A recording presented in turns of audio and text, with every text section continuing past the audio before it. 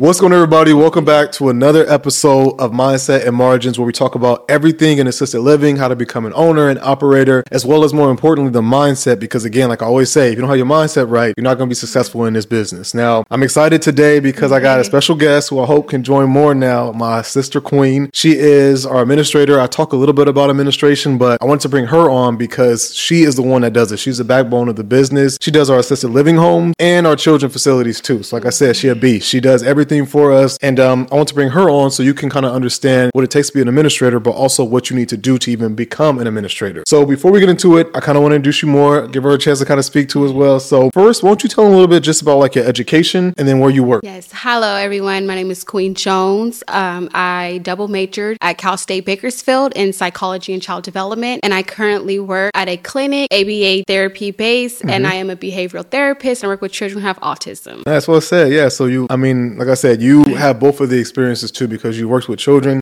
for the children facility. And like I said, I don't really talk about this, but for me too, I'm the same. So my nursing background was in the pediatric intensive care unit, and I worked at Valley Children's for a while as a nurse. So our family really is kid based. Like I said, I got into assisted living because that's really the most popular niche here. And I do have compassion and care for elderly people. We both do. But again, kids is really where our background is. Like I said, I brought my mom here today. She's in the bag. I got my little sister here. And again, we're a family based business, and we all are really about kids. So before we get into it though, because I know most people are going to ask, okay, children facility, that's cool, but I'm really here for assisted living. So why don't you kind of explain how long you've been an administrator for assisted living? And then let's just start with that. Like how long you've been an administrator for our assisted living home?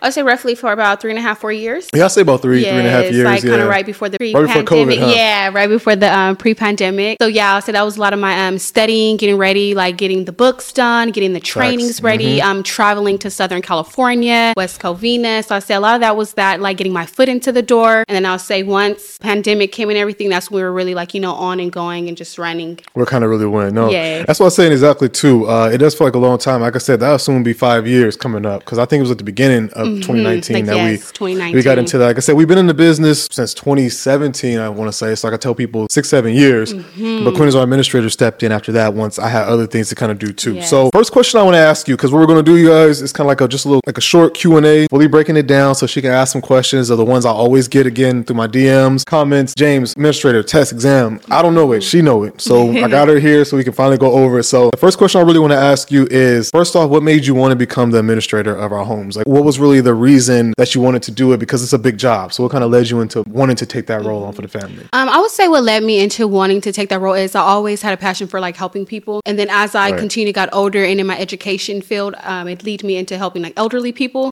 So I'll say I always had a compassion, always did volunteer work, always like at the church or just in the community. And I just felt like having a passion of just helping people, and kind of led you more into that. Led me into what I'm doing now. Like I said, and you took on a big role for us and for the family. So like I said, it's definitely important, and it's good that you have that inspiration, because like I always tell people on my TikTok too, a lot of people get into this business just looking at the money. They see that $30,000, $40,000, $50,000 a month you can make in a house, and that's the first thing they jump on, but they don't really have that passion. Right. They don't have that drive to do the business. So what happens is, as we know, people 2 or 3 years they out. Right. So we still here because we have that inspiration. So that's good. Like the money's good, but when the passion's there, it makes you want to get up and go to work. Exactly. Like I said, you could be doing, washing folds or car washes. If you're just in it for the money, you could do something else easier. So for sure. So the next question I want to ask you is kind of tied to the inspiration, is like, how we talk about some of the rewarding aspects of really being an administrator. So what are some like examples, that's things that you've been through where you're like, I love doing this job. This is for me, it's what I really want to do. Kind of give an example, would you say? I'll say when I see the families that appreciate it, being able to help the families and guide them into like the resources when they need something, and that you like, okay, if I don't have this answer, I know I can direct you to somebody who has the answer. And then just seeing it rewarding when you see that they appreciate it and they're like, oh, thank you, and then it helps them. So just seeing your client and seeing your families grow and then turn around and appreciate what you're doing, I feel like that's like the highlight of it all. Yeah, I agree. That's the biggest one, is just seeing that, because when you have someone, that's what we in this business to take care of, but we also want to be appreciated. It's not an arrogance thing. It's just, if we putting in work with these families, we want to make sure that they love us, that they take care of us. So that leads me to my next question, because we got a lot of these. I'm gonna share some of mine too. What are some of the most challenging parts of the job? And then can you get an example of that? Because I got a couple for people who think it's just sweet and easy for this business. Yeah, I'll say kind of in the same sense. I'll say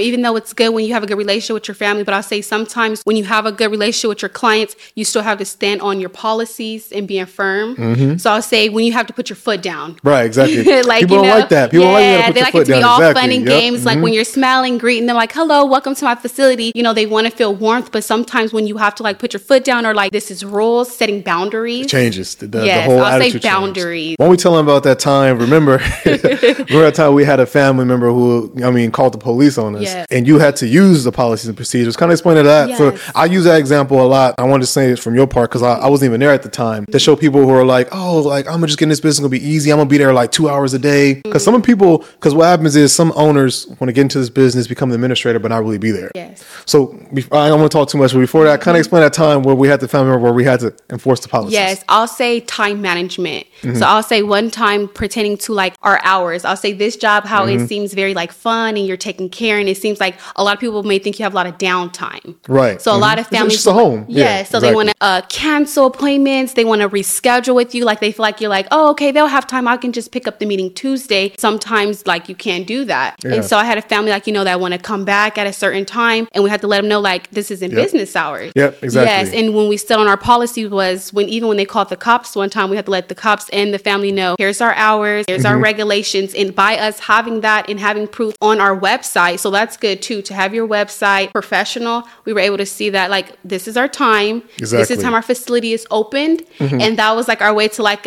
stand on our ground. Gotta do it. Yeah, Yeah, the law exactly. enforcement seeing that, okay, their facility isn't open right now. Come back at 10. Exactly. And see, we being nice too. Let's be all the way real too. She was already there with the police. Yes. So like I said, I don't know caught that part mentioned. She had already called the police. So once she couldn't get into the home because we're getting residents ready. I think it was like in the morning. Yeah, it was very 7 in the early. morning, something like that. We take the time to get the residents ready. And when she came, we just told her, can you give us a sec? We're getting everybody ready. And she didn't want to wait. Actually, no. I think we weren't even there at the time. I think we took them out because in the morning too, we'll take them for activities. Huh? That's what it was, huh? Yeah, we took them out and we weren't there. And she was like, well, I want to get in and move some stuff. And we were like, okay, we're not there. And then she called the police to basically forcefully be in. Yes. All we did as soon as the police got there, showed them our hours on Google, literally on Google Business, showing our hours are from like 9 to 6, 10 to 6, whatever it is. So just to let you guys know, like I said, it's not all sweet. You really got to put your foot down and have a backbone in this business. Yes. So the next thing I really want to get into is kind of shift gears a little bit. Let's talk about the exam and training because I get a lot of questions on that. Like, where do I take the test? Or where do I study for the test? Where do I do the exam? All these things, right? So can you kind of just describe like the training and education required to be an administrator? So for example, I can't remember where we went to like a site, right? Like to get our hours of education. So kind of talk about that. Like how was it signing up for that, going through the training, going through the people that you train with, kind of all that. Yeah. I'll say it was a lot of, you had to like look around for the information. I feel like you have to go a lot of different places. Yeah. Right. That's a lot to do because that's why you got to do your homework. Right. So I'll say once we got our information, I know we had to look around like, at the CVRC, just go around the California like statements pertaining to the administration. Yes, regulations. And just staying up to their date and then going through staying up to their date, applying for the classes. And that's when I got into the 48-hour training program. And it just, it was all preparing. Right. I remember it was 40 hours of the training and then, which is like, it was just online because it was online, right? Yeah, especially for the children one. But even back then too, it was like all online. Well, for me getting right, for the assisted living, we had to drive. We went to Southern California, right? Where was it? West Covina, right? And then you basically went a week, right? Yeah, it was a whole week and we were out there. And it's funny because we're actually from the Central Valley. So that was like a whole road trip. Right, we stayed out there. We had a whole road trip to to prep. Good times.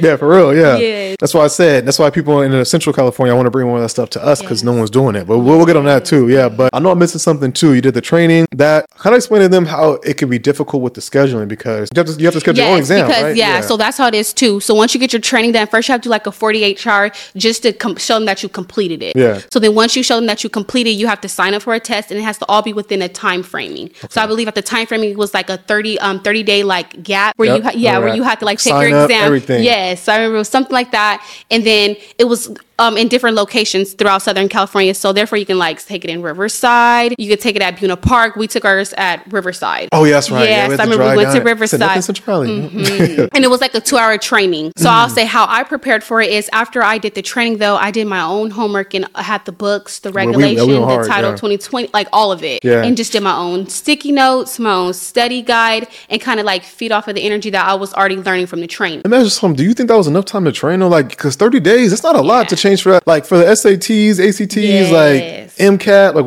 what medical doctors say, they changed that for months. So you feel like 30 days is enough? Yeah. Not enough. But to me, I feel like what was beneficial to me is sometimes back to what I was saying, time management. Right. So I studied mine summer break, because remember that was during like the summertime, and then another time was winter break. So I'll say if people can kind of get in that gap and have their exam kind of based around when they have like a break, you can kind of max it out. I remember that. Like I said, it was a lot too. So what was we'll break down again. It's more assisted living. So I'll say the children stuff for later. What was like some of the key things, like topics and stuff covered? If you remember, I know it was a while ago, but like some things covered. Like what was the big what was his name again? That we Glenn Berry. Glenn, he was a real one. Yeah. What was some of the topics he covered? I would say mainly what I remembered was dementia. Oh yeah. I remember so that. I'll say dementia and medication. That was really, really like big on the exam. That was like a really big topic. Like I remember that like really stuck out, kind of like pertaining to like medication, how would they be, basically being aware. So I'll say like dementia, that was one where I really had to just like get on it, study. And then I'll say a lot of stuff too was just basically like the basic protocol. So like how long should you be certified? Basically how should your staff be? It was like basically house etiquette. Okay, I do remember that. I remember like dementia was a lot. Yeah, that dementia was medication was the biggest thing. Yes, and how your house should be like regulated, how it should be up to code. That was a lot of the questions too, I remember. Do you think too, I guess it'd probably be important to bring up too, like all of them aren't created equal, like the companies, huh? Like I heard like some of them, they'll tell you what to study for, and when you get to the exam, none of that is on there. Yes. So I know he was pretty good though, huh? Yes. Yeah, and I'll say, now studying for the assistant living, they were really on it like 1, 2, 3. Then once you got there, 1, 2, 3. But once when I was studying for the group home, it was a different ball game. Like I said, we won't put anybody down. I know the company name, right? But there's some times where they didn't even do the whole 40 hours. They had you studied this, but then once you got to the exam, it was a whole nother thing. So like I said, when I had my sticky notes and my study guide and did my homework, that was a big help. So definitely study, exactly. Definitely study too, because like I said, you never know. You may think you know what's going to be on there. You're like, oh, I'm good. I got the study guide right here, and then you go to the exam. So don't take no one else's word. Like if they say, hey, just study chapters 2nd, 2, 3, 4. Like no, go and do your own thing too. This whole thing, I think it's like I think the rules and regulations is like 200 plus pages, and we all study together. Our whole family, we all study. We all like right. So I would say just read through the whole thing, get a general idea, and like really study the numerical things, like a couple hours or how many days food till spoils, how long you got to have staff. Yes, and perishable foods, non-perishable foods. Yeah, temperature, how your sink, how your water should be. Yeah, it was like house etiquette. Okay, so like I said, thanks for putting those on. And I know the most challenging one was just studying all that. So, one more question I want to ask about the exam. How many times can you take it? That's probably important to say, because was it 3 times, right? Yes. I think you can take it 3 times. Yes, you have 3 times to take it, and then they will actually reach out to you. So I say that. Okay. Yeah, they'll kind of reach out to you if you like sending your email, and they'll kind of like, congratulations, you passed, or if you didn't, they'll reach back out to you, letting you know when do you want to set up the next availability. That's what I figured. I was like, I think it's 3 times, and then they'll and then you could. I know it's like timed because only certain days you got to get in. But hey, like I say, it's still good. So like I said, now that we talked about the experience, we got the training. Those are the ones I hear the most. But really, what no one really asks, which is the most important, is what are you doing throughout the day? So the first question I'm gonna kind of ask you is like, what is a typical day in administrator like? Making sure your staff, making sure the medication. I know you're big on medication, so medication charted, all these things. Like, what's a typical day that you kind of go through? Would you say? Like, let's first break it down. Like in the morning, like when you first wake up the residents, what's the first that we do? In our home. Let's use a resident for example. Yeah, I'll say you're on your feet, and it's like a normal home base. You get up, you open your blinds, you greet your client, you wake them up, you get them on their feet, see if they need to be groomed, restroom is all going into a transition. Then from that, after they're groomed themselves, now you kind of like, take them to breakfast, and then, you're going back and forth with your staff, your cafeteria lady, everybody's kind of all on the same page. So everything's kind of broke down into like time segments. I'll say from your business hours, say some facilities open like 10 in the morning through 6 p.m. So it's how your day's mapped like out. The breakdown of how because, they're still normal people. So the same way, how you're kind of in your home, that's kind of how a facility looks. Should be ran, exactly. Yeah. That's how you want it. You want to make it feel like their home. Especially our bases, which are more like memory care. We're starting to get into mental disabilities. We want to make them feel like they're quote unquote, it's true, for lack of better terms, that they do feel like they're within normal limits. They feel like this is a home. This is what they're at home, especially memory care. Because like you said, one of our residents, he really felt like this was his home. Yes. So that's true. Now that's the daily operation. So for you, with medication, I know it was big for you. Give an example like how you charted, how you kept track of all the medications and things like that. Yeah. So what was very good is always documentation and logs. So basically logs and always having logs. Yeah. So basically, right. And it's like you have to say that because sometimes it's the simplest things. Yeah, that's the simplest things, the most important things. So basically our facility, medication log, documented. So basically anything that's coming in through the cabinet and at the cabinet, documented. time when the client, take it? Is it 3 times a day? Is it 2 times a day? Did they have any community symptoms? Did they have any behaviors, outbursts, anything that looked unfamiliar for the day? So basically, you want all of that documentation, pertaining to the medication. And that's like I said, and it's like to hop on that. That's so important. And the reason why, for anybody who's not in this business yet, is what happens at most homes. They end up getting shut down and have a bad name because, again, the administrator's thinking, oh, I only got to be here 5-10 hours a week. Yes. That's all I got to do. And I can just hire 2 CNAs and they're good. But what happens is your CNAs, your caregivers, are taking care of the residents, so they don't have time to make sure the meds are charted correctly, these things, because they're going. They have a lot to do. That's what you're supposed to be doing. So what happens then, you become non-compliant. And then you start to get cited. Right. So that's important to have your administrator. I say at least 15 to 20 hours a week to do that. Now, speaking of staff and residents, right? Just kind of give me, I would say, let's discuss at least one thing that we do to make sure that our staff is happy. So, for example, I know one thing about staff is just being understandable when they got to call off or got to have things going on. So, can you think of anything other than that? And it's fine if you're not, because I know it's the biggest thing. Right. People have lives, kids, school. What would you say is another one that we made sure our staff was happy when I'll say always just keeping the communication open, always having meetings. Basically, when you have your staff meetings, you're able to see what everybody's flexibility looks like, what everyone's schedule looks like, what shifts they want to take, where people are strong at, weaknesses. So I'll just say us always communicating, always having those effective staff meetings, and then people wanting to feel comfortable to voice how they feel. Okay. Yeah, so just communicating. No, that's good too. And Queen, move your mic a little closer just to make sure we can hear you. Yes. That's good. Yeah, perfect. Just in case they can't hear you on there. So no, that's good. That's how I feel. I feel like those are the biggest strategies for my understanding, being a boss, that no one wants to work with somebody who's, you're only getting paid a little bit, maybe over minimum wage, where you can find a job like that anywhere. So people want to work with a manager that's understanding. That's what I tell people. If you have staff that's quitting, probably on you, because remember, if you're only paying them $2 above fast food and they have to lift heavy residents, 180 pounds, back hurting, changing diapers, and you're only paying them that much and you're hard on them, that's why you have high staff turnover. Now, we talked about staff. What are some, would you say, for the resident that we do to make them happy? So I know, of course, there are food choices, things like that. You can maybe talk about that. But I think that's what I want to bring up too, is understand they have rights. So what's an example of what we do to make sure our residents know they have rights? You say provide the best care. Basically, provide basic needs. Okay, I'm getting an example then. Today we're having sloppy joes, but I want a sandwich today.